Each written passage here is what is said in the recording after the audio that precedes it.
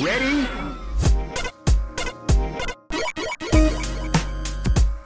Ooh, yeah. Ooh, baby. Oh, Sally. Break it down now. Welcome to Rhythm and Pixels, a video game music podcast. This is episode 27-7. That's Podcast World 27, episode 7 of our video game music podcast. Did I say that already? I probably did. We're your hosts. My name is Rob Nichols. And I'm Purnell, and we are in this game has gotten really, really long. Really long. Once we hit level 30, I think there might be like a kill stage where like everything just dies. No.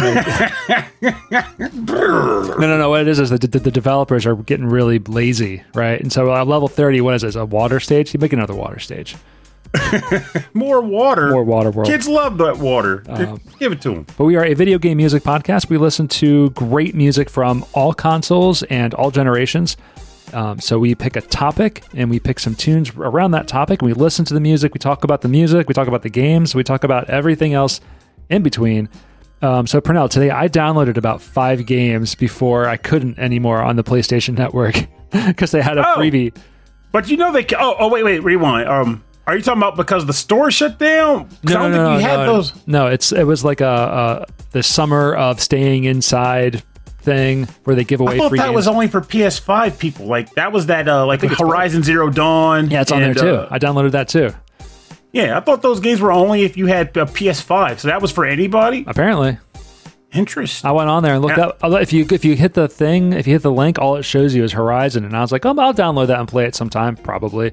I'm turning into Purnell. I'll play that sometime. And then I downloaded Rez because I always want to play Rez again. And I downloaded Thumper because I knew you said Thumper was cool. And Absu because I like really atmospheric, slow games. So I'm like, that's the underwater game? Yeah. Like underwater exploration. I think that's the people who did Journey. Oh, okay. That means you'll probably love it then. Yeah. Short and moody. That's what I want. Hopefully, I mean, it's underwater though, so hopefully I don't get sick playing it. I can't even play The Witness, so. And it's funny too, because like you made the mention of like, I'm coming like Purnell's going to grab this game and never play it. And that I've actually gone a lot more minimal in the last month and a half. Like this has been such a weird time for me. Like you were telling me this weekend. Like a friend of mine messaged me today, like in my general text. I might have to make myself go back on social media somehow, but like it's been about 2 weeks since I've actually used social media. And like one friend was like, I just realized I haven't seen you say anything in 2 weeks. Is everything okay? And I'm like, I just disappeared. I wanted to disappear, so I did. But so I haven't been doing that.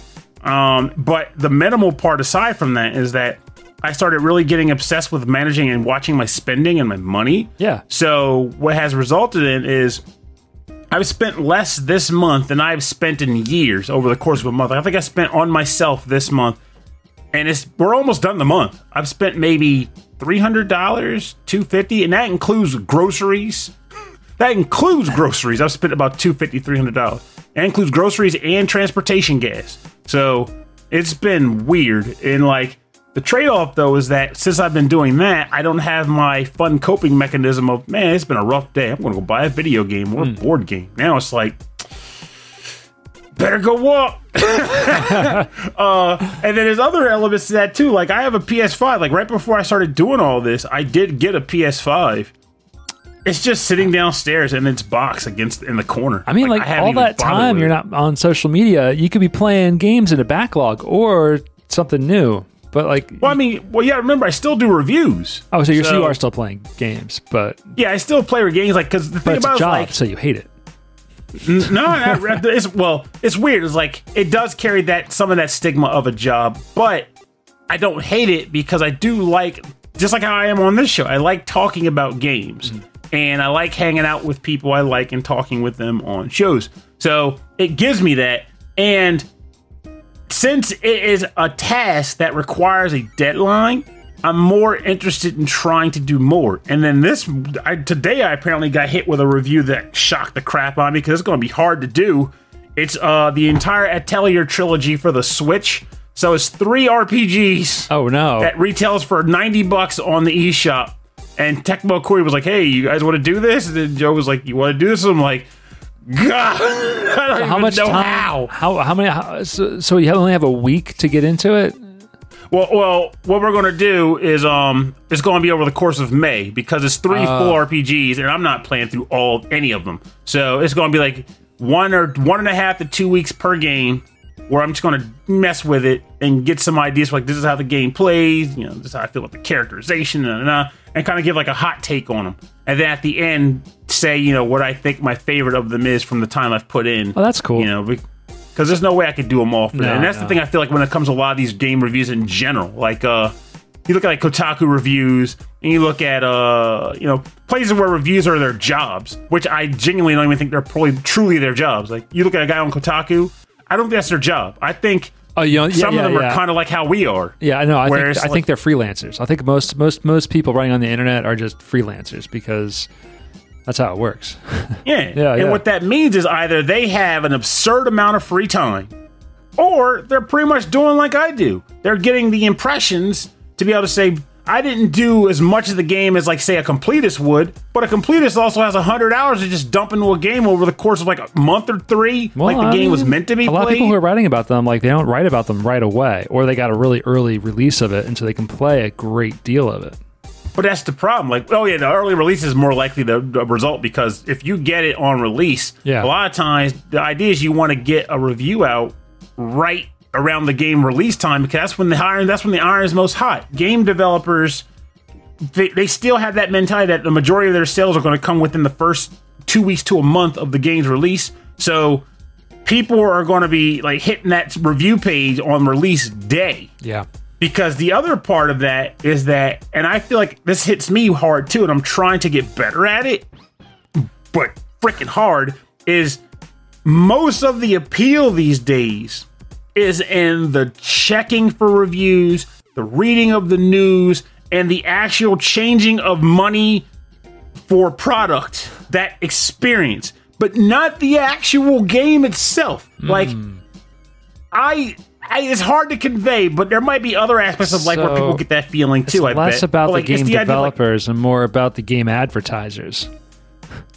Not even the developers or advertisers. It's the entire appeal. It's like the difference between, like, I have this, when we were kids, right? The idea of being a kid was like, your mom came home and said, hey, Robbie, I got this cool game. And you're like, yay, Mario. Yeah, you pronounced it as Mario. I did. And then you put the game in and you played through it. You probably beat it like 5-6 times. This is the best game ever. Thanks, Mom.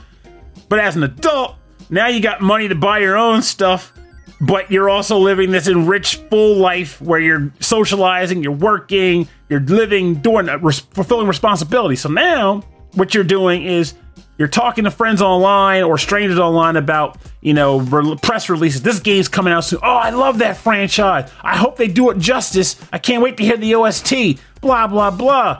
And then when the reviews come out, oh man, they gave it a 7. It should have totally been an 8 for some dumb reason. Ramble about that. And then, if a scandal comes out or glitches get released, they got to argue about that. But you almost rarely dive into the game and really get your hands into it. What ends up actually happening is you go through all the discussions of the announcements, the details of the game, the release itself. You buy it, you get it home, and you might dabble with it a bit. You might put it on your table. But then you immediately are moving on to the next big announcement. What's coming out next? What's going on? I can't wait to get my hands on that thing. And what ends up happening is that's where all of our big backlogs are coming from. We're chasing the next high, but we're not getting high on our own supply. We're just putting it in the corner, waiting for someone else to do it. I don't think I've ever heard it that way before, but it sounds right. It's so true. Right. Yeah. And since I stopped buying more games, it's been hitting me more, because what will happen is now I want to play something. Now, keep in mind, I am in a different situation because I still get review codes, but if I'm not buying my own stuff, it's got to be a review. I'm not getting that hit, because the hit is the transaction, not the here's your free game. It's literally I'm buying this game. I did the work to get it. This is when Purnell turns to a life of crime to chase that high. There's more than one way to get high, baby. Are you snorting PlayStation 5 codes? Yes. But so what ends up happening is now I'm looking at my actual library of games, the games I already bought which for the record, I am now down to my last 250 gigs on my Nintendo Switch, which is normal for every other human on the planet. But I have a 1 terabyte card. So that is weird. Yeah. In that now I'm going to start looking at deleting games on a 1 terabyte card. Delete the games that you haven't played that you downloaded over a year ago. Good luck with that. It's more like, it's got to be like a more intensive dive, like what games just outright will never get played. Like they're only there as like an icon, not because I actually would love to play it again. And there are a number of those. I get a lot of review games that are like nice, but when you're comparing them to thousands of other games, it's not so much anymore. Yeah. But so that's where I'm at now with my games. Like I don't buy much anymore, but I like discussing them still. And I do occasionally go back to some older guys, like some of the games on today's episode even. Like I'm like, I want to go back and play that. And Bedroth commented on last week's episode of our show, the Tavern episode. Yeah. And was talking about how he also was a big fan of Dragon Quest IX. And it got me wanting to boot up my old file to see where I left off. Like, how many hours did I actually put in this game? And I should go back and beat Dragon Quest XI. I never finished it. And now I'm just like running through all these loops of games I wanted to play, but I left abandoned because I was chasing that elephant. You know, so now it's like, what do I do? It's such a weird the feeling. pink elephant. Well, now that we're both gotten our Fauci ouchies out of the way, it might be safe for us to back. then we can probably hang out again. We should be playing. There's a bunch of classics that I never got into on the NES and on the Super Nintendo, specifically RPGs that maybe we could play together. And that would be cool. You can like, or you can even hold treat my them like hand. a book club. You treat them like a book club. Like when it comes to RPGs, I think, and I tried that before, but it's hard to get people to go along with you. Is you both play an RPG at your own pace or whatever. So in the case of the two of us, it might be better if you play a game that I've already played before. You haven't. That way, I can play at my own pace to get refreshed. And as you play it, you'll come at me like, "Oh man, here's the thing that happened." I'm like, "Well, clearly I haven't had as much time, so I haven't played as far up." But so, are you saying that you're busier than I am? You're no. More game wise. Than I am? Okay. No, game wise. I'm just kidding. You got more to play. I know you got more to play. But I think that'd be really fun to do because you mentioned that like you were watching our old Twitch stream or YouTube stream where we were playing like track and field. Like that was fun. And it is like I think gaming with friends is fun. Like, so I reviewed a game recently called First Class. I can't remember the damn name of it. It was like First Class Panic or something. The idea is like, think of like werewolf, like Ultimate Werewolf. You're on a ship. I love how like this is like the longest like intro ever, but I don't care. It's fun. Real quick, and then we'll wrap it up. So like this game is called like First Class Trouble. You're on a space airliner. It gets a breach in the hull and oxygen seeping out. So now all the passengers are trying to find a way to repair the oxygen system and repair the hull. But there are also robots disguised as people on the ship that are trying to kill all the humans off. So the robots are trying to deplete the oxygen and get humans voted off the ship and ultimately get them also murdered because you can actually kill each other on the ship proper. And the humans are trying to find their way to the control room to do the work.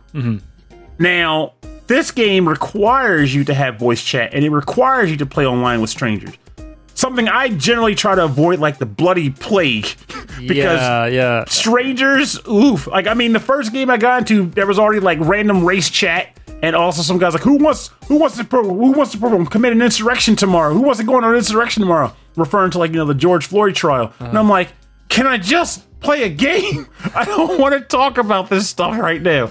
But like, the entire scenario of that first match was just like, I don't want to talk to any of these people. I want to get off of this game. The second game is a little bit better, thankfully, but again, it's going to be it's going to be like an Among Us situation where like you got to have like a crew that you play exactly. with. Yeah, and then like maybe maybe like those circles might extend to secondary and tertiary circles.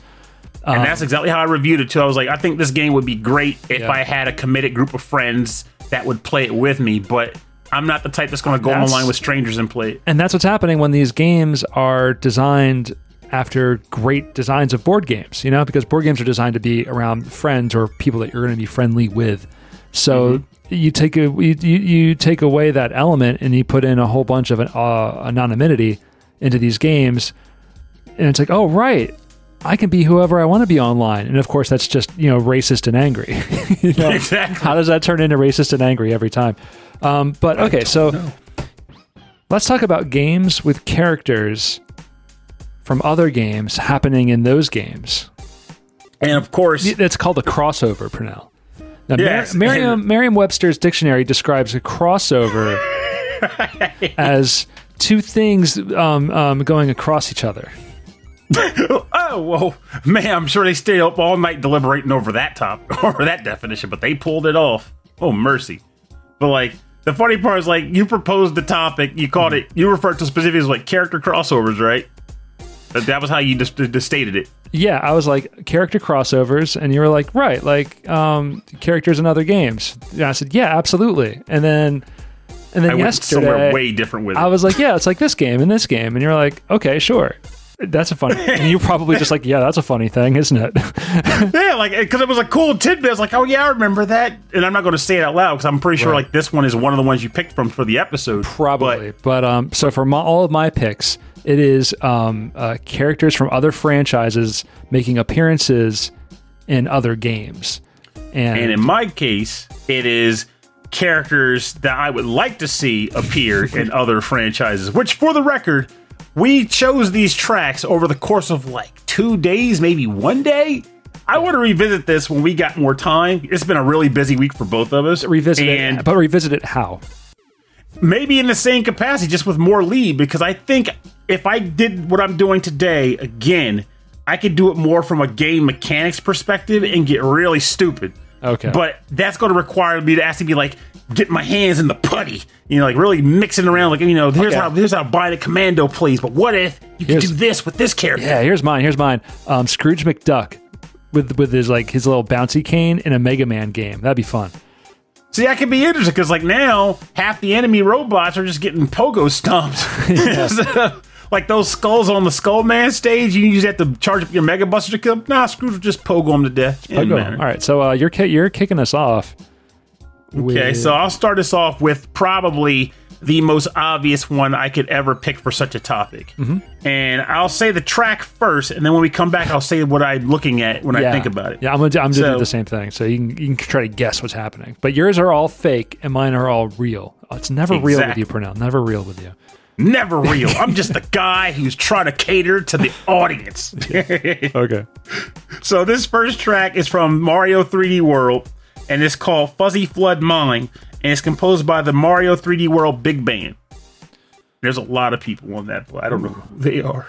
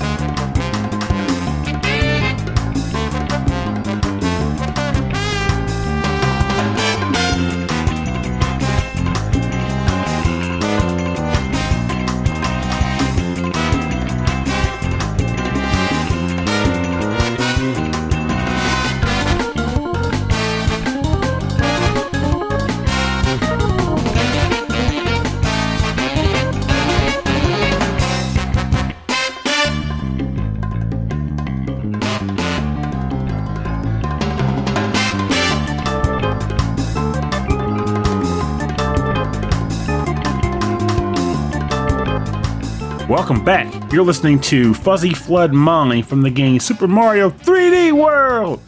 Mario. Composed by the Mario 3D World Big Band. And this track is one I've always adored. I was torn between this and like Chain Link Chomp Fence or whatever, which is another great track in the game. The whole OST is good. The whole OST is fantastic. This is awesome. That little organ, like little lick there. Oh, here it comes. Here, one more. Ah, that's so cool. They did a great job on it. It's really clever. And I feel like it was a good choice for this episode scenario because the character that I have in mind is one of the obvious crossovers. I'd like to see Sonic the Hedgehog and Super Mario 3D World. But to be more specific, I would like to see Sonic get the Shigeru Miyamoto treatment with Mario-style power-ups. So, like Tanuki Sonic, or Cat Sonic, or Mega Sonic. But in addition to that, you look at like the most recent Sonic games compared to the most recent Mario games. Like you have Sonic Forces? No, thank you. But imagine, like you think about back in the day, we had Sonic Extreme, which never came out, but people dreamed about what it could have been. We had Sonic Adventures 1 and 2. Now imagine taking Sonic as he is, the super modern speedy Sonic, slapping him into Mario 3D World, or even better, what they're looking at progressing towards with Bowser's Fury, which was the pack-in for the 3D, the Switch version of the game, which is more of an open world exploration Mario game. And I could imagine it being so freaking fun.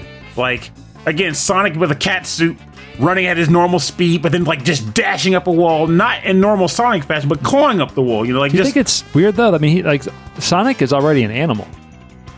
So, but Mario is a human. So, Mario human Sonic, that would be the suit. Human Sonic. He gets the human Sonic outfit. What's this power up do? It lets him get a job. So Mario gets a leaf and turns into a raccoon. And then Sonic gets a job and turns into a human. He gets human Sonic. And the power up item is a tie, the power tie. Yeah, he gets a tie. Paul, wait, no. Plumbers don't wear ties. Oh, got it. Gotcha. I got it. I remember that one. I think that's good. I mean, you're right. It might be an obvious thing, but when you think about it, it could be a really fun combination. You know. And the thing that bugs me the most about it is that they've been teasing a sort of union of that sort for years now because of the whole Sonic and Mario at the Olympic Games franchise that picked up. Yeah. And they kept running with it because of how popular it was. I'm like, come on, give me a platformer or give me a traditional game with the characters intertwined in some way. It would be amazing. And the fans would clamor for it. You're like a 60-year-old man who's like, oh man, I've been waiting for this my entire life. Well, when it comes out, you will be 60. Most likely. And I will be there too with my PlayStation 7 and my Nintendo Glitch. Well, by then, after the console wars, only so many of us will survive. That is true. Yeah. That's what it'd call. It'd be called the Nintendo Patty Cake because, of course, it would. The Nintendo Patty Cake.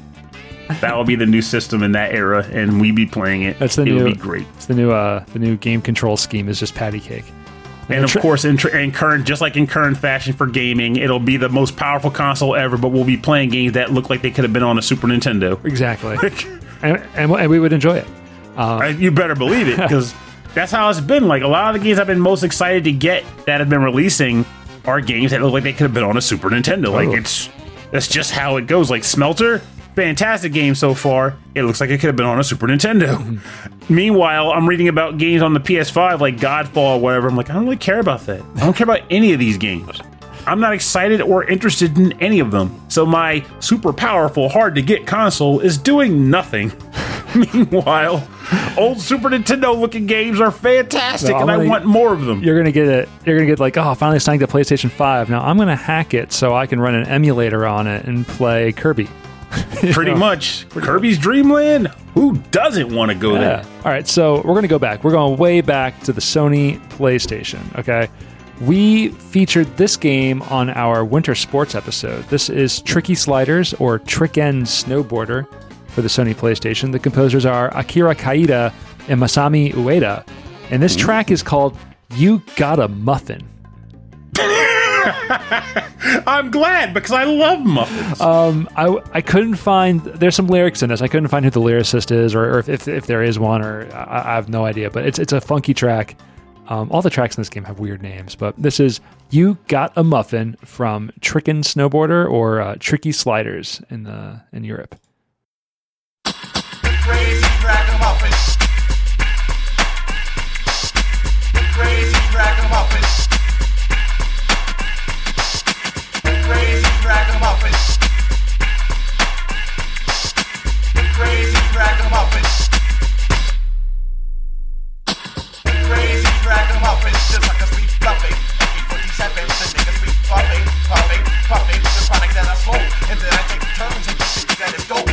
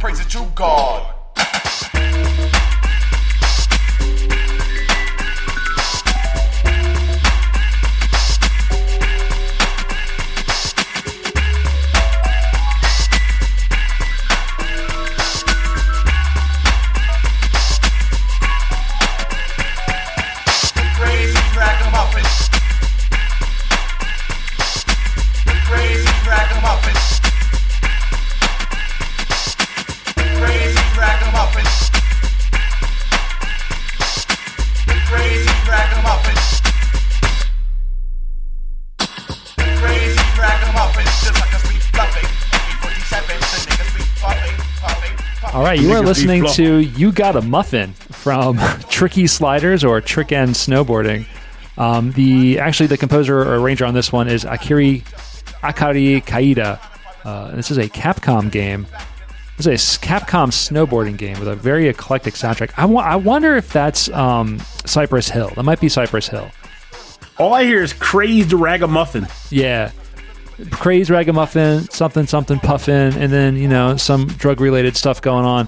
So I think it's Cypress Hill mixed in with some other stuff. It's also not really matched up to the beat, so I think it's like an old sampled situation. But okay, so this is a Capcom game, right? This is a Capcom snowboarding game. It came out around the same time as Resident Evil 2. Okay. So you can unlock playable in the snowboarding game Leon Redfield. Ooh. Claire Redfield. They got married, right? Or they brother sister? No. Leon Kennedy and Claire Redfield. Leon are Kennedy. Not related. Yeah. And then you can also play as a zombie, Oh, that's cool. which is kind of cool, right? Like, and at the beginning of the That would have made me really happy back then. they hop out of helicopters from Raccoon City and they snowboard, but it's just the character model snowboarding. It's kind of cool. So it's the original. They're not like super deformed or anything. It's the actual models. Yeah, it's from the game. actual models from the game. Although it looks like it, so they just reused them into this snowboarding game. That's pretty awesome. I would have been very excited about that. Yeah, I like that a lot. I remember now another crossover, and I promised Purnell. I don't know if I mentioned this at the beginning of the game that I wouldn't do any crossovers from fighting games because That's cheating. That's cheating, right? They all cross over all the time. But so I was saying. Oh, the cat is all over this room. So I was saying, one of the big crossovers was that was in a magazine or was in a GamePro. Was that Akuma was going to be playable in Resident Evil 2 if you beat it in a certain way as Tofu Man. Yes, see, right there. Like, I'm glad you said that because when the topic was when you mentioned the topic thing, my first thought and why I went the direction I did was because the first thought I had was that.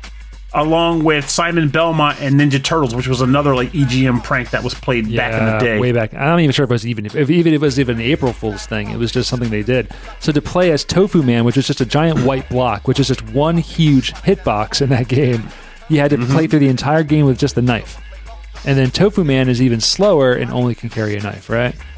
No, I thought Tofu was beating the game in like 2 hours or some garbage. That could have been the rocket launcher too. No, that might There's have been. so many things. There was Hunk, the rocket launcher, Tofu.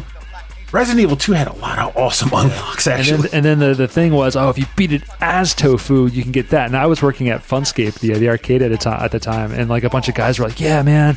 So I finally unlocked Tofu, and so I'm gonna be playing this all weekend. I'm gonna unlock Akuma because there was like a 3D like Akuma like pasted into a screenshot of Resident Evil. I think he was doing a Hadouken. Yeah, so we were all like, "Oh, that would be crazy. Wouldn't that be interesting?" And I think eventually, an old friend of mine, Ray, he, the Dragon, as me and Christy call him, he called himself the Dragon for a while. He was like, I don't know why. He did it. He actually beat Resident Evil 2 with Tofu, and nothing happened. And he was very disappointed. And that was the thing that made those practical jokes so interesting. It was the fact that It worked. they were difficult enough that very few people would pull it off, Yeah. but also doable, which will make people want to keep trying to do it. Like, It was just the perfect doable carrot. enough, right? Exactly. It's like, man, I was going to give up on this whole Tofu thing, but now if I can unlock Akuma, I'm going to keep trying. It's why the heck not? It's a smart prankster. It's a smart prank, I think. And the thing about it in the end is, like, when you don't get the reward, as long as they didn't make it, like, completely impossible to know it as a joke, because that's the best part of it. It has to be possible to know that it was a joke. But as long as that's the case and you try and succeed and don't get it, I don't even think you can really be fully angry about it because, like, you had fun trying. But It's I mean, just- like, okay, look, we had Leon and Claire in a zombie in a snowboarding game, and the snowboarding game was Capcom. Resident Evil is Capcom. Street Fighter is Capcom. I mean, like, they were doing some weird stuff. Yeah, it's a logical, reasonable fake unlock, which is all a part of the goal. It's all part of the sell. It's the sell. It's the idea of saying, I believe this is ridiculous, but it's just crazy enough to be doable. It could happen. I'm going to go for it. Yeah, but you suck at Resident Evil 2. Time to get better. Put the headband on, go to training school, and then you take those tofu dodges, because the only way you really want to beat the game as tofu is you have to pretty much map out the route entirely, because it was like essentially like since you had the knife, it was, like you were like, you're not going to fight anything really. Your whole gimmick is to dodge as much as you could and know how enemies move. Yeah, and somehow beat bosses. You probably cheese out bosses with a knife. But no, there weren't any. I don't think there were bosses per se, because it wasn't the full game. Hunk and Tofu, they were given like a sort of like now they refer to them as like mercenaries in a sense, but like it was like a specialized route that they programmed for those characters. It was like you start here, that makes you more run sense. through these areas and get to the end. A lot more. What was Hunk? I don't remember Hunk. Hunk was an Umbrella operative that originally was just some kind of like random unlock, but then they gave him an actual narrative of like he was sent by Umbrella to get a sample. So he had to fight through Raccoon City to get to the sample. Now, did they ever like bring him back to like other games in the franchise? I don't quote me on this, listeners, but I want to say he was brought back in like some of the Mercenaries updates later on, like as an unlockable character in Mercenaries. And of course, he came back in the Resident Evil 2 remake that they did for PS4 and maybe Xbox One. I don't know. Oh, now that's a question. Is Tofu in the remake? Of course. Excellent. Tofu. Killer Tofu. If anything, Killer Tofu. Yeah. All right, let's move on to your second track. All right, so this one is going to be an oddity, but I don't know. You'll hear me out, and you'll be like, "Oh, I guess I can see Purnell thinking about this bonkers nonsense." So the track, which was actually a hard choice between some good ones, is called "Bittersweet," and it's from the game Disgaea 5: Allegiance of Vengeance, and this is composed by the man Tenpei Sato. Oh yeah, man, he's all over these soundtracks. He's so good. He is so. Yes, so he good. is, and I think he's very unsung. Like, he's almost exclusively composing for Nipponichi nowadays, and his stuff is fantastic, but I never heard anyone talk about him, ever.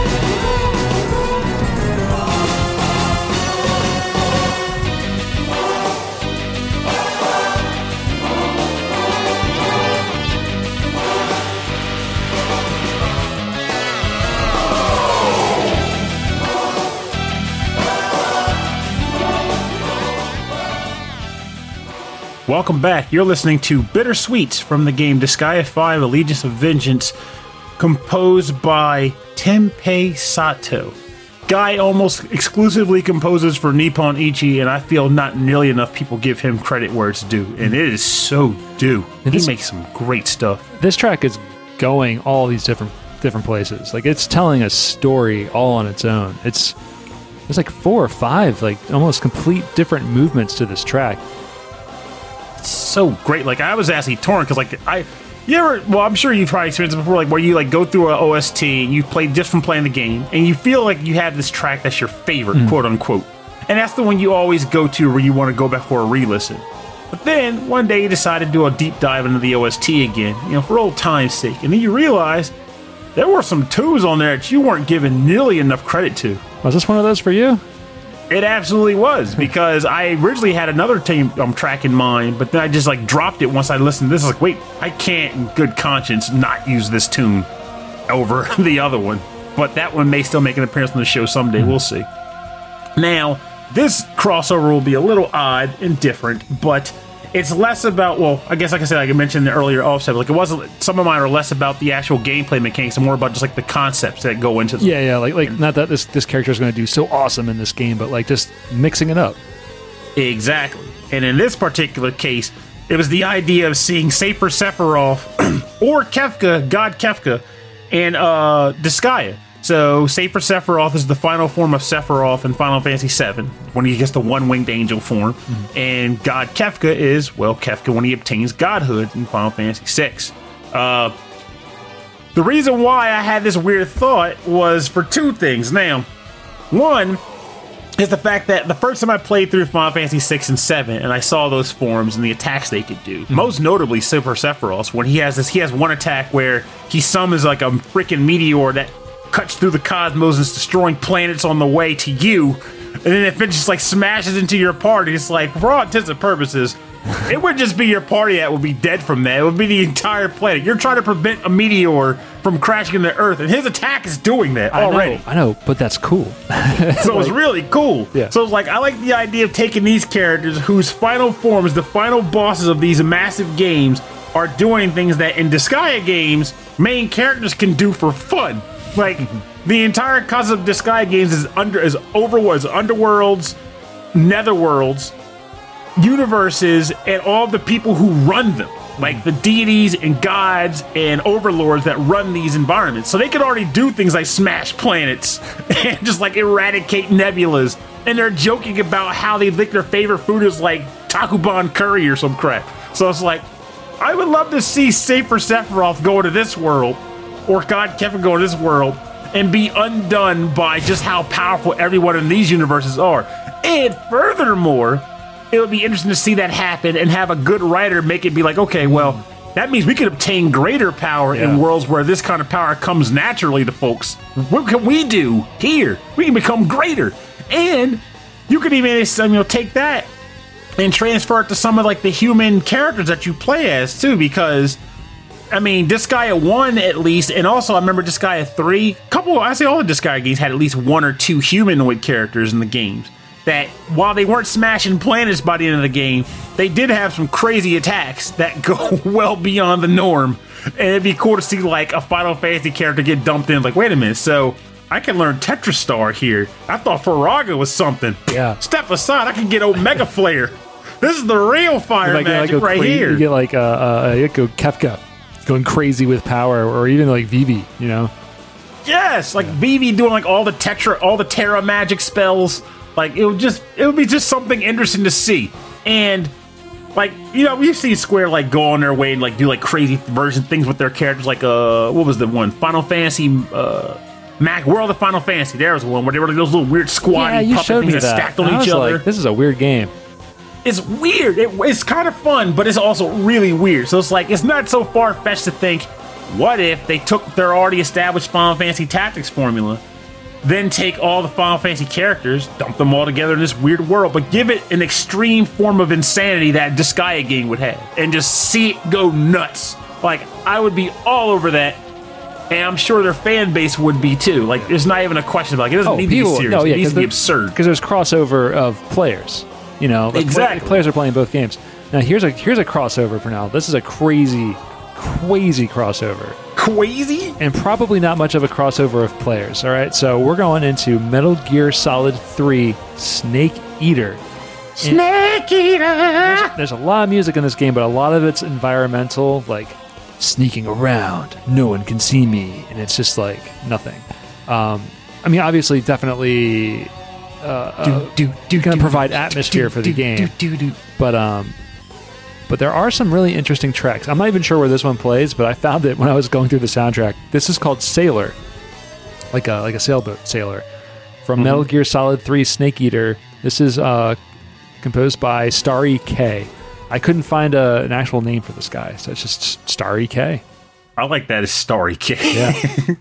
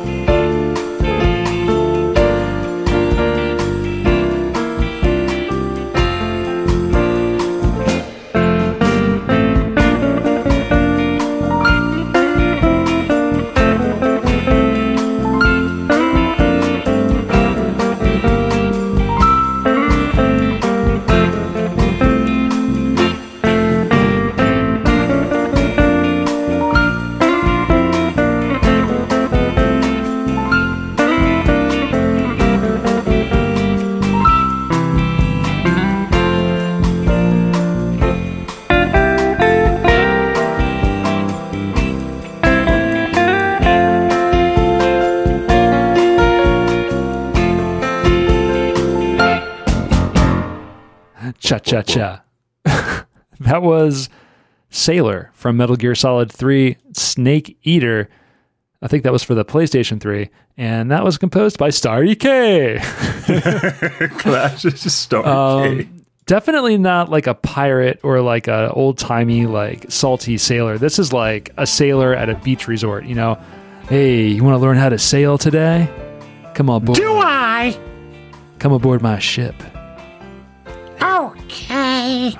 Is it Mickey Mouse? What is Mickey Mouse doing on this ship? I don't know, some kid, I don't know, he wants to sail in a boat. I think it's weird that I was doing like a low romantic voice and you were like, hi. Yeah! We're not doing that. Sailing. So I picked this one because there is a mini game within Snake Eater where you have to catch the apes from Ape Escape. Monkeys. Yeah. Still probably one of my favorite line deliveries ever in a game. And I've heard about it. I mean, I didn't have a PlayStation 3, and I really stopped playing Metal Gear after the first one, or the first Metal Gear Solid, and so I watched a playthrough of the Ape Escape thing, and it's really just the game, but you're searching them out, and you're shooting them with a tracker bullet, and then you have to catch them, and then at the end of it, Solid Snake is so happy he dances on his toes. And then throws his hands in the air and says, I did it. So I've never seen the ending, so that surprises me. And there's like 5 or 6 missions within this mini game of just searching through the woods in the jungle of where you usually are in this game, finding the monkeys from Ape Escape, shooting them with a tracker, and then just running over them to pick them up. And then he goes, he just, the dance he does is so stupid. And he goes, I did it. And it's perfect because, I mean, since it's out of sorts for the character, out of character for the character. Right? Yeah. It makes sense they would go all in as like a little reward for you. Like, hey, look at him do something ridiculous that he would never do. And so when you go and find the apes, it does play like, I'm not sure if it's music from the game or if it's like some weird little jingle they made, and it plays and it loops. But at some points, I think when you're running across the minigame, because I was in the playthrough I watched, it was going back to the weird, creepy, atmospheric music. So it was like doom, doom, doom, doom, doom, doom, doom, doom, doom, and then there's a monkey in the corner, and he goes doom, doom, doom. It's like honestly, I think that's like a perfect layering, like to combine the two franchises. It is weird. Like, is there a reason why they combine the two? Honestly, I feel like it was just a general. I mean, there's probably more to it that I'm not remembering, but I just feel like it was like a general cross promotion because there was also in one of the Ape Escape games an actual monkey that was like Solid Snake. Oh yeah, that's right. I do remember. And you had to actually catch the Solid Snake monkey. But I could see that though, like, as the monkeys were crazy, right? So like some of them could be I could see some of them dressing up as Mario and Luigi and like bouncing on each other's heads because they're just they're silly monkeys. Oh yeah, because like there was only one monkey that was actually like super intelligent. The other monkeys just had helmets on that made them a bit more intelligent, but they were still monkeys. Enough to be a problem. Exactly. Spectre could talk, and he was a genius. The other monkeys were just smart monkeys. Functional monkeys. I do love how this song resolves at the end. Here it comes. This part right here. Ooh, cha cha cha. And then we're out. We're in. Just as soon as we were in that track, we were out of the track for now. We're going now. All right, so we are on to your third. All right, this is the one where I think is like my most like odd, but at the same time, both franchises, I wasn't really feeling like this track is perfect for the episode. But at the same time, the track I did pick is still no slouch. I still like the track. It's just, we'll see how it comes across on the listeners. And this comes from the game Dark Souls, and the track title is Crossbreed Priscilla. And I did not write the composer down for this one because I was not thinking, so I'll have to grab that on the break. We'll find it eventually. We'll do it in post. We'll do it right now. All right, here we go. Crossbreed Priscilla.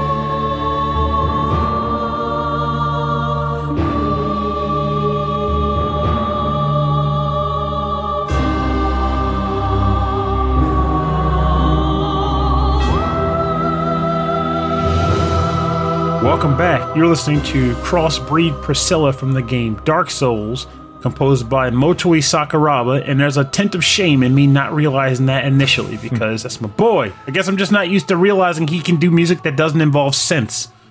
Yeah, But, I know. We were talking about like how I loved his Sega Genesis days, and I mean, I know he didn't do a lot of music on like the Mario Golf games and stuff. All the Mario sports games was pretty much his jam. Yeah, and then you get a Dark Souls, number of the and you get this. It's very different. very different. Very different. Now, I acknowledge that, this is more of an atmospheric sound, not a particular bopper that you're going to be jiving and dancing to. But, I mean, that's what Dark Souls is pretty much known for anyway. Most of the music is either dread or something like this, but it's all meant to be atmospheric because it's meant to set the pace for, like, a boss fight or, like, the shrine hub areas that you have at the games themselves. Now, this is an odd matchup, but... And also, one of them is a game I've actually never played before, but I've always been curious about it. And the matchup would be Sigmire of Katarina from Dark Souls 1 being placed in Raises Hell, which is an Xbox game. Now, what is Raises Hell, for those who don't know, is essentially the idea being a game that kind of does an inversion of the typical trope. Usually games will be like, hey, here's a nice, jolly, peaceful world until the demons attacked and destroyed everything. This game is the opposite. A demon who loves his hell-ridden world. He's living the monster evil life, and then a tribe of happy-go-lucky, quacky little like block Teletubby-looking characters decide they want to spread love across the universe. So they invade his world with the intent being to spread love and kindness to all around him. And Ray's ain't having it. So it's a game where basically he's fighting a bunch of cute, cupey things that are invading his hell world. And the reason why I thought about this being a weird matchup is because, well, Dark Souls is every Dark Souls game is a terrible universe. Like, I can't imagine anyone feeling any sort of joy living in these worlds at all. They're And dark. yet the They are characters very dark, very dark. very dark for the souls. But the characters that you meet in these games, despite them not really getting a lot of background set up for them, they generally can be fairly likable. Most notoriously being Sunbro, the Firelink Shrine Maiden, and of course Onion Bro being Sigmire. And as jolly as that guy can be, I think it'd be interesting to see him placed in the world as the polar opposite of his world. Just a bunch of happy characters, just having a good time, hanging out near colorful milky streams and candy cane, cascades or whatever. And the war that he'd be fighting, if any, is to bring peace and happiness to most others. Like, basically, if they'd invade the Dark Souls world and just start taking out the Dark Fire Keepers and Fire Lords. Like, it would be a mess. A fantastic, goofy mess. Goopy mess. Like, I even chose a track from Raises Hell, but I didn't think it would be fitting for the episode proper, but I was like, maybe as the ender, it would be pretty funny just to play it. Well, I got one too, but maybe we can compare our final tracks together. But I like your idea of mixing those two worlds, because this one is Dark Souls world is grim. It's just miserable. Like, even when you beat a Dark Souls, you don't even feel good. I know. Just like, well, I guess the game's done. I was watching this boss battle, and it looks brutal. Priscilla goes completely invisible and just wrecks you. Mm-hmm. Man. And the world that you're in, aside from Honor Londo darkening, it is probably the nicest an environment can be in that game. It's just a frozen castle inside of a painting. It's good God. Priscilla's again, she's a crossbreed. She's half woman, half dragon. Yeah, it's all the weird giant tail thing swinging around. Well, let's move on to something a little more friendly, a little more familiar. This is MotoGP for the PlayStation 2, composed by Yoshie Takayanagi, and this is a track called Rush.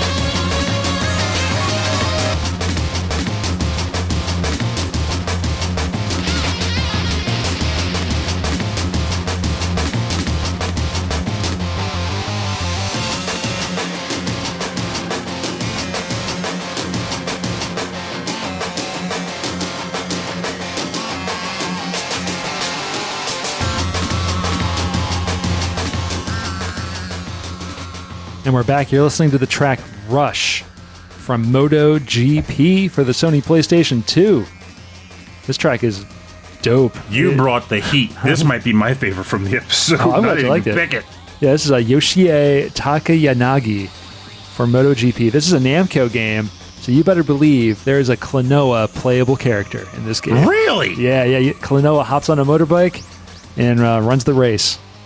Oh my god, I would play the hell out of that. It's really and double cute. bonus if it ends up being like a track from Klonoa is actually like guestable in there, like one of like the racing Klonoa I songs. don't is know. playable. I looked through the soundtrack and nothing stood out as so different.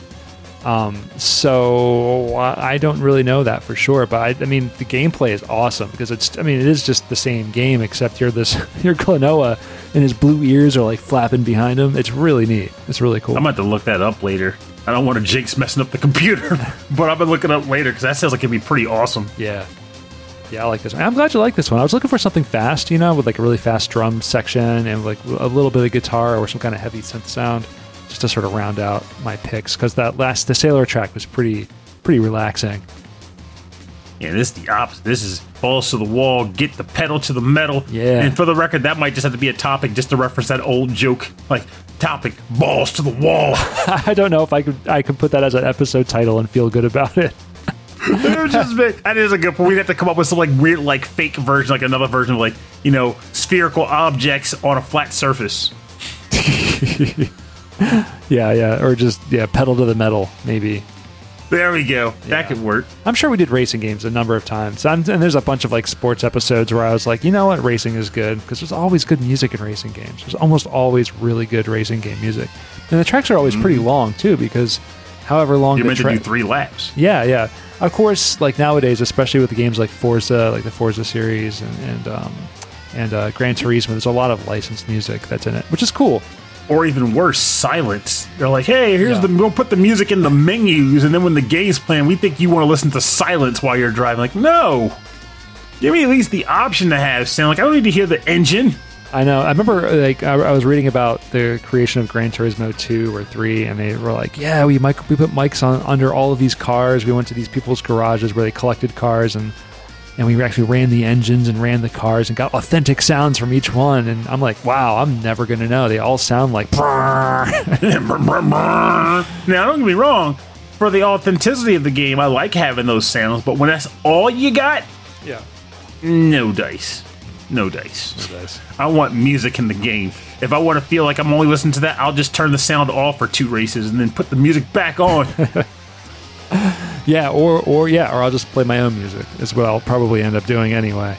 But there's something about even that, like I wanted to filter through the game. Like I just want the music to be coming out of the game.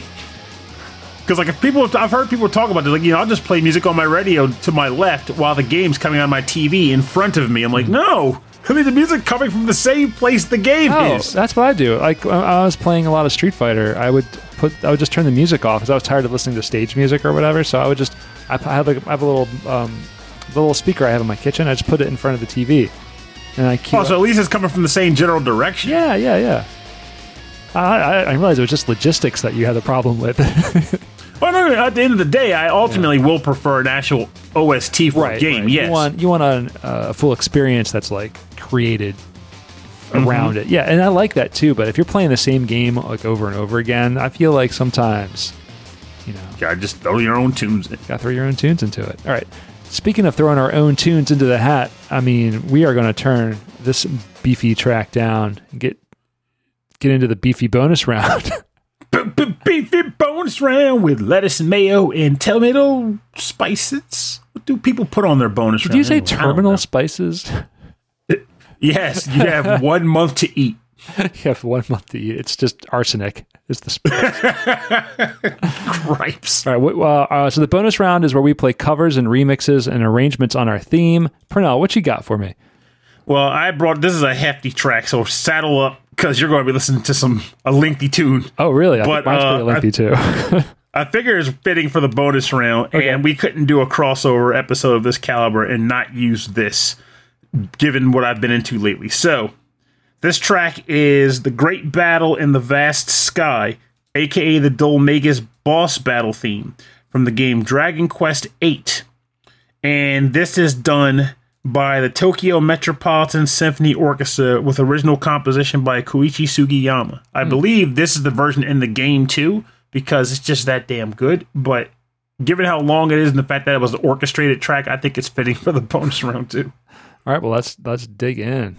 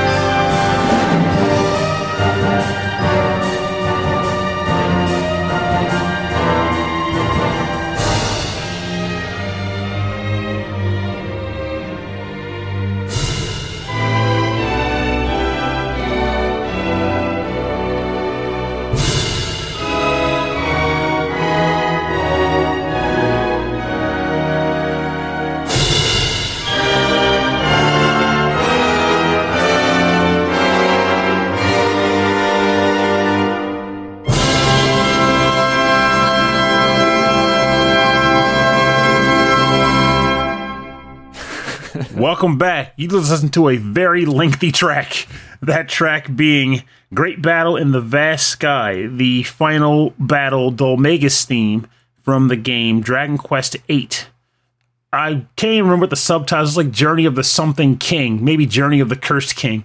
But this was composed by the Tokyo Metropolitan Symphony Orchestra and Koichi Sugiyama. Now, this, like, people love to talk about One Winged Angel all the time. That's always the thing.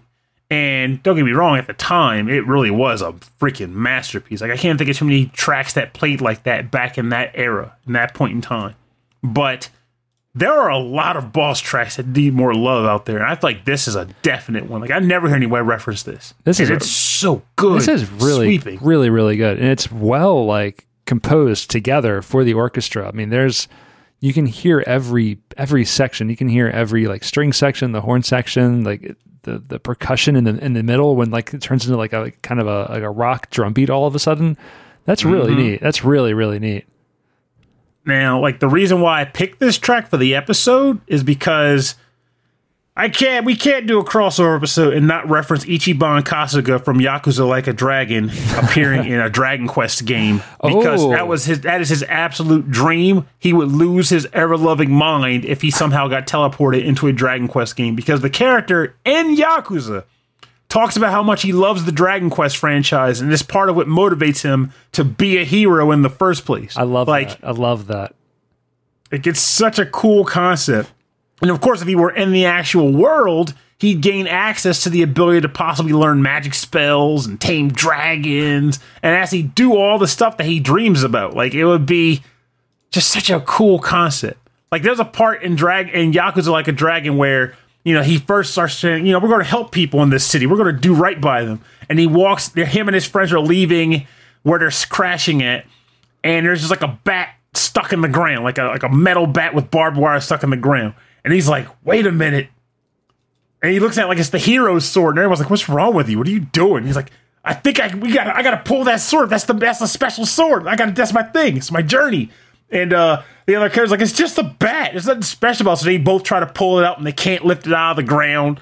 So then like Ichiban goes up to him, he's like, yank, and just raises up, and it's like the sacred sword of light, just like the light shoots up, and he's the only one that can see it because, again, he's imagining all this. And the other guys are like, what the hell is he doing? It's like, don't worry about it. It's just how he is. Don't worry about it. And it's just, they do stuff like that throughout the game. Like, there's a boss fight where the boss gets he gets juiced up, and Ichiban is like, oh my god, he's got an aura. He's got a boss aura. And the character's like, what are you talking about? It's like, don't worry about that. He's coming. I don't care what he's talking about. He just looks pissed. Like, I love that. I love that these characters aren't taking themselves so seriously. And that, like, they even these new game characters have nostalgia for these older games and want to, like, be inside of them, you know, and it's their motivation. This game character is motivated by an older game character. Yeah. And it's so unprecedented. Like, and that's why, like, you hear me, like, just generally bring up, like, how much I love Yakuza Like a Dragon. And I'm like, I want to see more stuff like this. But quite frankly, though they could always bring back, you know, the battle system and refine it and all that good stuff, as far as the actual characters and that setup, I think that's a one-time thing, because you can't...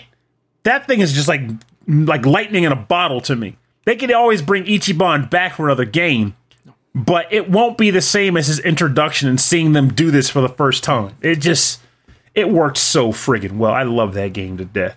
And I feel like if he were... I would pay good, hard cash if they collaborated with Square and made a game where he was in a Dragon Quest game and the entire premise was him being the hero in a Dragon Quest world.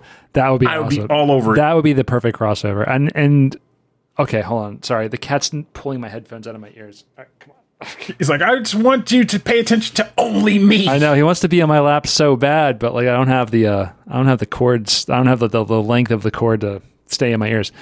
Anyway, I love that idea, and I hope it does happen one day. And maybe even if it's just like a little weird mini game in the next Yakuza game where it's just like suddenly you're in Dragon Quest world and it's him running around. It would be so great. That would be awesome. If you're listening, guys, please do it. You'll make money. All right, so mine is another crossover that happened. There's actually a lot of crossovers in this game. This is Super Bomberman R, and I think it came out on the Wii or the Wii U. And Switch. was on the and Switch. I think eventually the PS4 and Xbox got Super Bomberman R like Gold Edition or Yeah, something. there's a lot of crazy DLC for this. A lot of crazy DLC, which gives you some really strange character options. You can be the Vic Viper from Gradius running around throwing bombs. You could be Simon Belmont, which I'm calling Simon Bombmont. You could be the characters from Poppin' Music. You can be Pyramid Head from Silent Hill 2 or Silent Hill 3, where he actually, it's terrifying. He's got the helmet and he runs around with a giant sword. In a Bomberman game, it just seems kind of out of place. But we're going to listen to the ending theme song, which is called Hero, composed by Seima Iwahashi and lyrics by Rucka. That is a RUCCA, which is an alias for Takaki Misaguchi.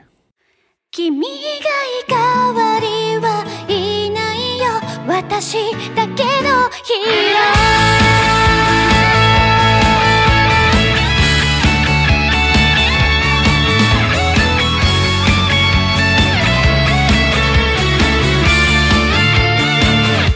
また寝坊して駆け出してく街青信号人波を泳ぐ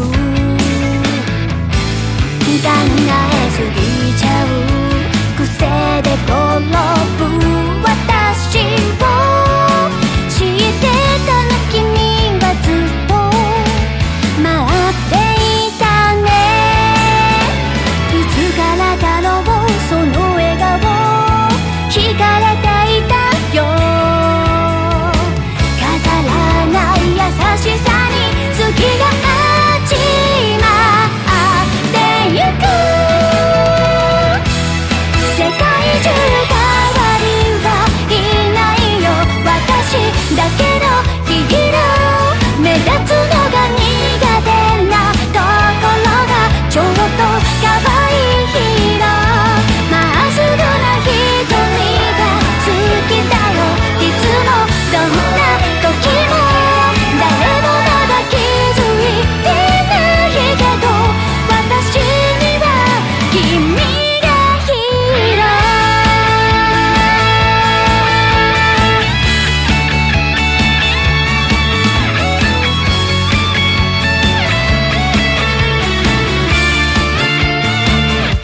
横が外れてぽつりと泣き空傘もなく街並みは濡れる似たようなことがずっと前にあったね覚えてる君はさっと傘をくれた何回でも胸の奥リフレインするありがとうそれ以上君に送りたいんだ世界中ただ一人だけ私だけのヒーローどうしても寝癖が立っちゃうちょっとドジなヒーロー不器用な仕草も好きだよずっと変わらないでママからの情報をさんどくそれだって君はヒーロ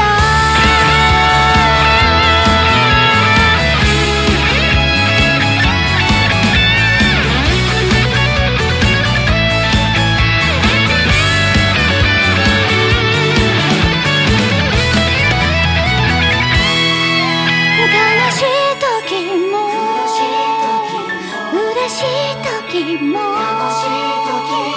一人じゃないそう思える君がいれば伝えたくて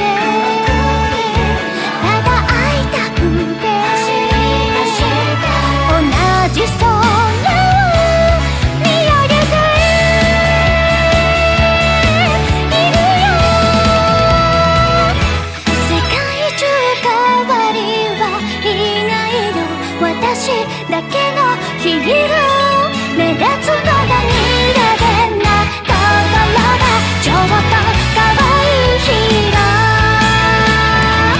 ーまっすぐな瞳が大好きいつもどんな時も誰もまだ気づいてないけど私には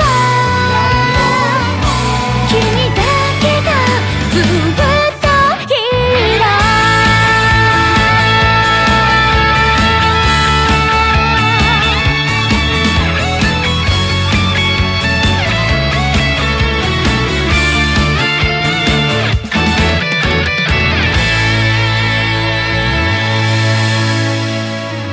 All right, that was the track Hero from the game Superman Super Superman of Bomber. Super Bomberman R for the Nintendo Switch. That's the ending theme song, Hero. It is composed by Sayumi Iwahashi with lyrics by Takaki Mizuguchi, credited as Rucka, R-U-C-C-A. Yeah, and I wanted to end the show with like a big anime theme song, you know, like just super happy, super pleasing. And that entire game is pretty much just like very jovial, like doesn't take itself seriously at all. And like I also look at Super Bomberman R as being like a surprise testament to like how a company should treat a game when they make a mistake, so to speak, because when it originally came out, like people were complaining about the controls not being responsive and all kinds of stuff. So Konami, keep in mind, this is Konami we're talking about, you know, famous for the F Konami, you know, staple line lately. They redid all the controls, fixed them up, and like then just started dumping free DLC in there like crazy. Just like, hey, thanks for buying our game. Sorry it started like this, but here's some cool stuff. Like cool characters, a bunch of new stages. It's just... It was really nice. Like I was very happy with that game. Really fun, goofy game with a lot more fun, goofy options to throw into it. I love all the iterations of Bomberman. Well, not all of them. There's the weird Bomberman Zero. Act Zero. No one talks about Act Zero. When you said like dead to us. When you were saying that they were trying to like make up for past mistakes, I was like, oh, so you talking about Bomberman Zero because no one wants to play that game. People try to forget that game. But anyway, so for more information on the bonus round, go to rhythmandpixels.com. We'll have links to all of these artists, you know, Bandcamps and SoundClouds and bios and web pages, everywhere where you can go and find the music and buy the music and support these artists.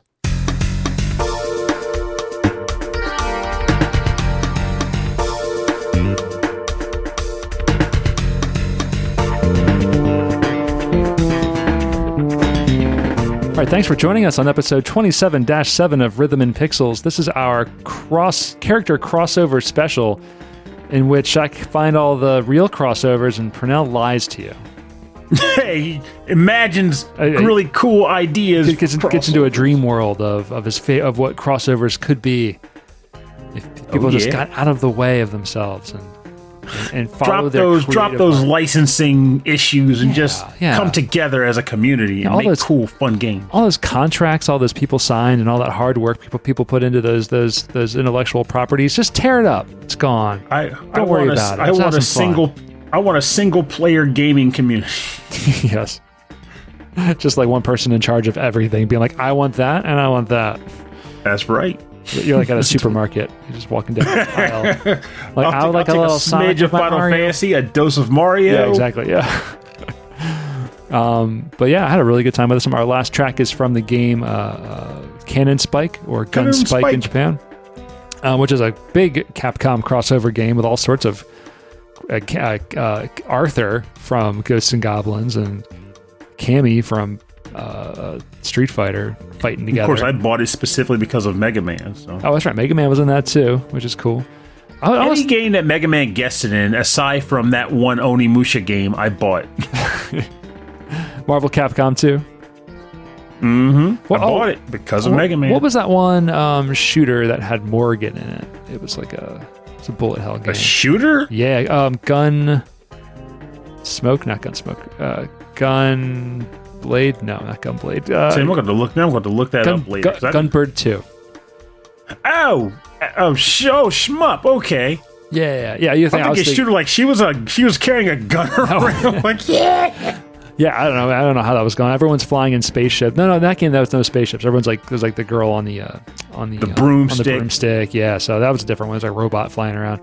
That was a fun game. I got that one because I liked all the crazy characters in it, and that really pulled me in the shoot 'em ups again back in that time. And then there was, of course, Cross Edge, the game that got panned to death, and yet somehow I played the living daylights out of it nonetheless.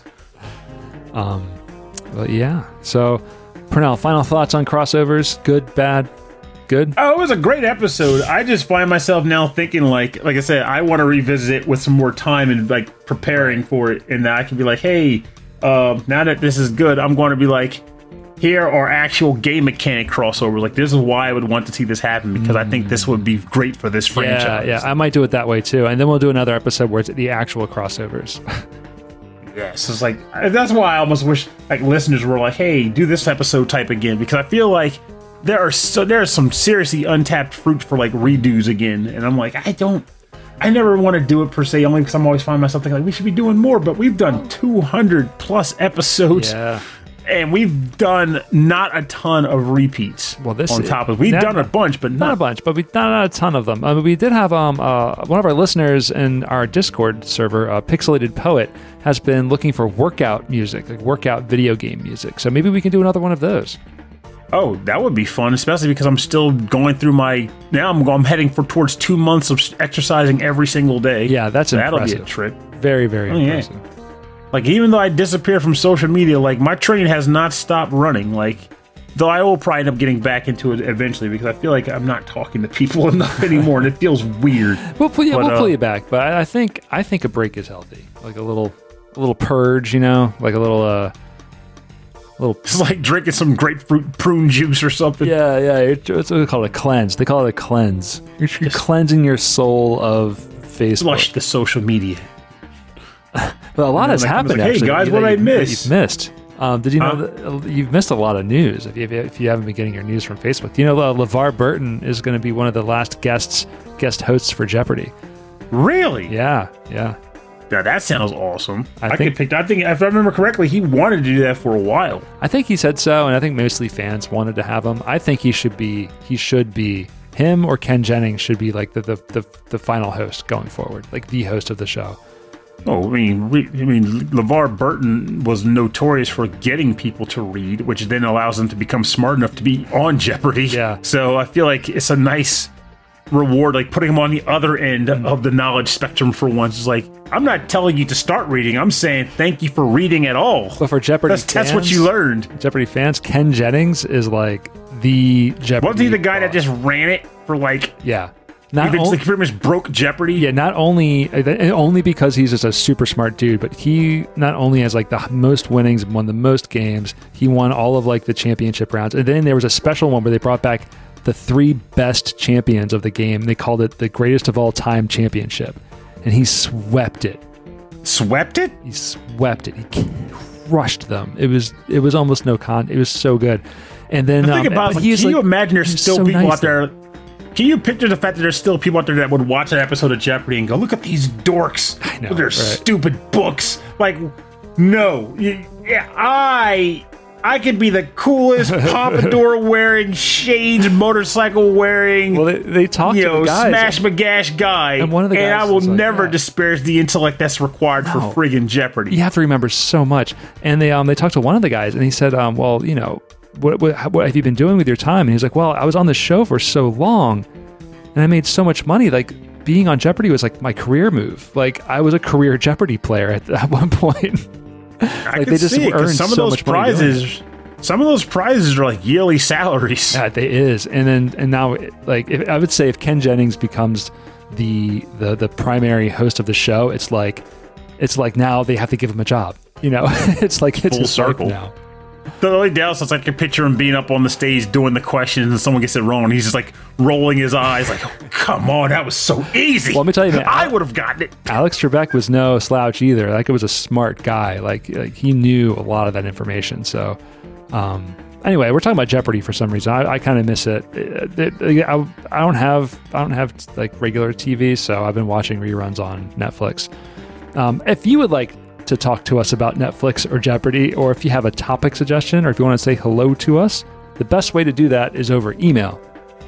rhythmandpixels@hotmail.com. They're going to say, what is Rhythm and Pixels? No, that's for the website. That's what it was like. And for more information about our show, a full track listing from all of our episodes, and access to all of our episodes, head to the website. What is rhythmandpixels.com? Thank you. You are correct. $400. Daily double. We also and you can catch us on Facebook and Instagram and Twitter. It's Rhythm and Pixels, all one word. We have a 24/7 radio station playing nothing but 8-bit and 16-bit classics. That's on youtube.com/Rhythm and Pixels, and it's over on twitch.tv/Rhythm and Pixels. So it's playing there. You can hear all sorts of music. We have lots of playlists from. It's all curated music from me and Pernell and from some other people in the VGM podcast community. You can check out our Discord server. You can find that link on our website. There's lots of people talking there. A lot popping, a lot happening on the Discord server.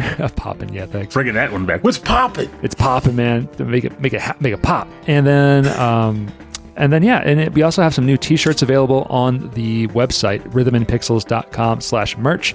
So there's some fun stuff, like some of the classic stuff, like the classic logo. You can get the classic hip hop shirt, Run VGM. And now like we also have some classic game logos on shirts, like game music companies. The sound teams. Yeah, the sound teams. Yes, we have the SNK sound team. We have Mega Drive. We have Konami. Falcom. Yeah, we have Falcom. And we also have the one from Taito. Pronounced Zuntata. There it was. And it's amazing I didn't remember it because Zuntata is like the logo is very prominent in Groove Coaster. I think I have it on our last episode where I couldn't remember the name of it. I'm hoping that didn't come out in the recording because I'm like, yeah, of course I should know Zuntata. Anyway, we have all of those logos and we have all of those like graphics on T-shirts and hoodies and all sorts of stuff. Check that out on the website. And then you can also, if you want to help us out, if you feel generous, you can go to patreon.com/rhythmandpixels. As a member there, you get access to a weekly prequel episode and a monthly live streamed recorded episode. And then at the end of every episode, we'd like to say thank you to our highest tiered members. Frankly Zappa, Mike Myers, Fashion8060, That Nick Walker, Ed Wilson of the VG Embassy, Mats Holmqvist, Michael Jennings, Davey Cakes, Justin Schneider from XVGM Radio, Sonic Medley, Taco, Harold Howard, Dave Taylor, Reinhard Zelkova, Andreas Milberg. I'm sorry. Got the sniffles. No, it's allergies. Reinhard Zelkova, Andreas Milberg, Dan Loughton, Sleepy S'more, Steve Miller, The Autistic Gamer 89, Cameron Worma, Christopher Senstrom, Bobby Arson from One Up Funk, Wicked Sephiroth, Carlos from the Heroes 3 podcast, Michael Bridgewater from the Forever Sound Version podcast, and Brian Pitt. So thank you all very much for your continued support of our little program that we do. Very appreciated. As always, trust is very appreciated. Nice little bit of light in a crazy world. Yes, and maybe soon I'll have to set up a second microphone back in the studio again. You know? Yes, because we got vaccinated, and I'm like one of the only people I know who's had no side effects. I'm a little worried about I genuinely think that I joke around like I must have got injected with water. I am concerned that you haven't had any like side effects, because that should be. I mean, it's like, what is happening with your immune system? They see the virus, they're like, come on in, don't worry about it. It's that blood type, baby. O negative. The O negative blood type. Okay. It makes you because at the time, because keep in mind, it was speculation, because that's how it is with science. They like based on our sightings and what we come to see. And we only have one of the things they came up with was that people with O negative blood are less susceptible to coronavirus. Period. Like it's just like doesn't hit them that hard, if at all. So it's like not to say it's impossible to get it. It's just you're very much less likely to get it. So I was like, maybe that translates to the vaccine too. Maybe. I think that's interesting if that's the case, because I remember hearing about that, but I'm not so sure. Throughout this whole thing, I've been dumping blood to people like gangbusters. It's like, take all the blood. You need it, get it. So I'm looking forward to that, and it's been a long time since we've really done that. So. I mean, that'll be fun, and just think of the delivery. It's going to go up like 90%. First episode back here is the Jingles episode, because we can actually sing at the same time. Oh, that is true. That, What better would that's going to have to be that. That'll be a live show. That'll be a special live program. Robin Purnell singing dumb songs. Because BGM is for our life. Nothing gets to you. Playing jams right and cool. Because BGM is for our life. I'm gonna put some music behind that. All right. Thank you everyone for listening to the show. Thanks for tuning in. You can catch Purnell and I on XVGM Radio. Yeah, XVGM Radio with Mike and Justin in a couple weeks. So check out that podcast. We It just will be come a on, blast. give them a hard time, and make a big problem for all their editing.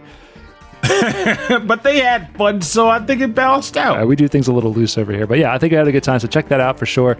Thanks for listening. My name is Rob Nichols. And I'm Purnell. Have a very safe week. We'll see you next time. And remember, seriousness is all well and good. Good God, we're inundated with it constantly. But two things come out of it in recent events, generally, just stuff which I won't mention. One, imagination is absurdly important for people, and I think a lot of people have generally kind of forgotten what imagination feels like, not in a negative sense, but more in a, again, we're just inundated with a need to be serious all the time, which kind of drains out the ability to kind of step away from that and just kind of see things from a more colorful perspective.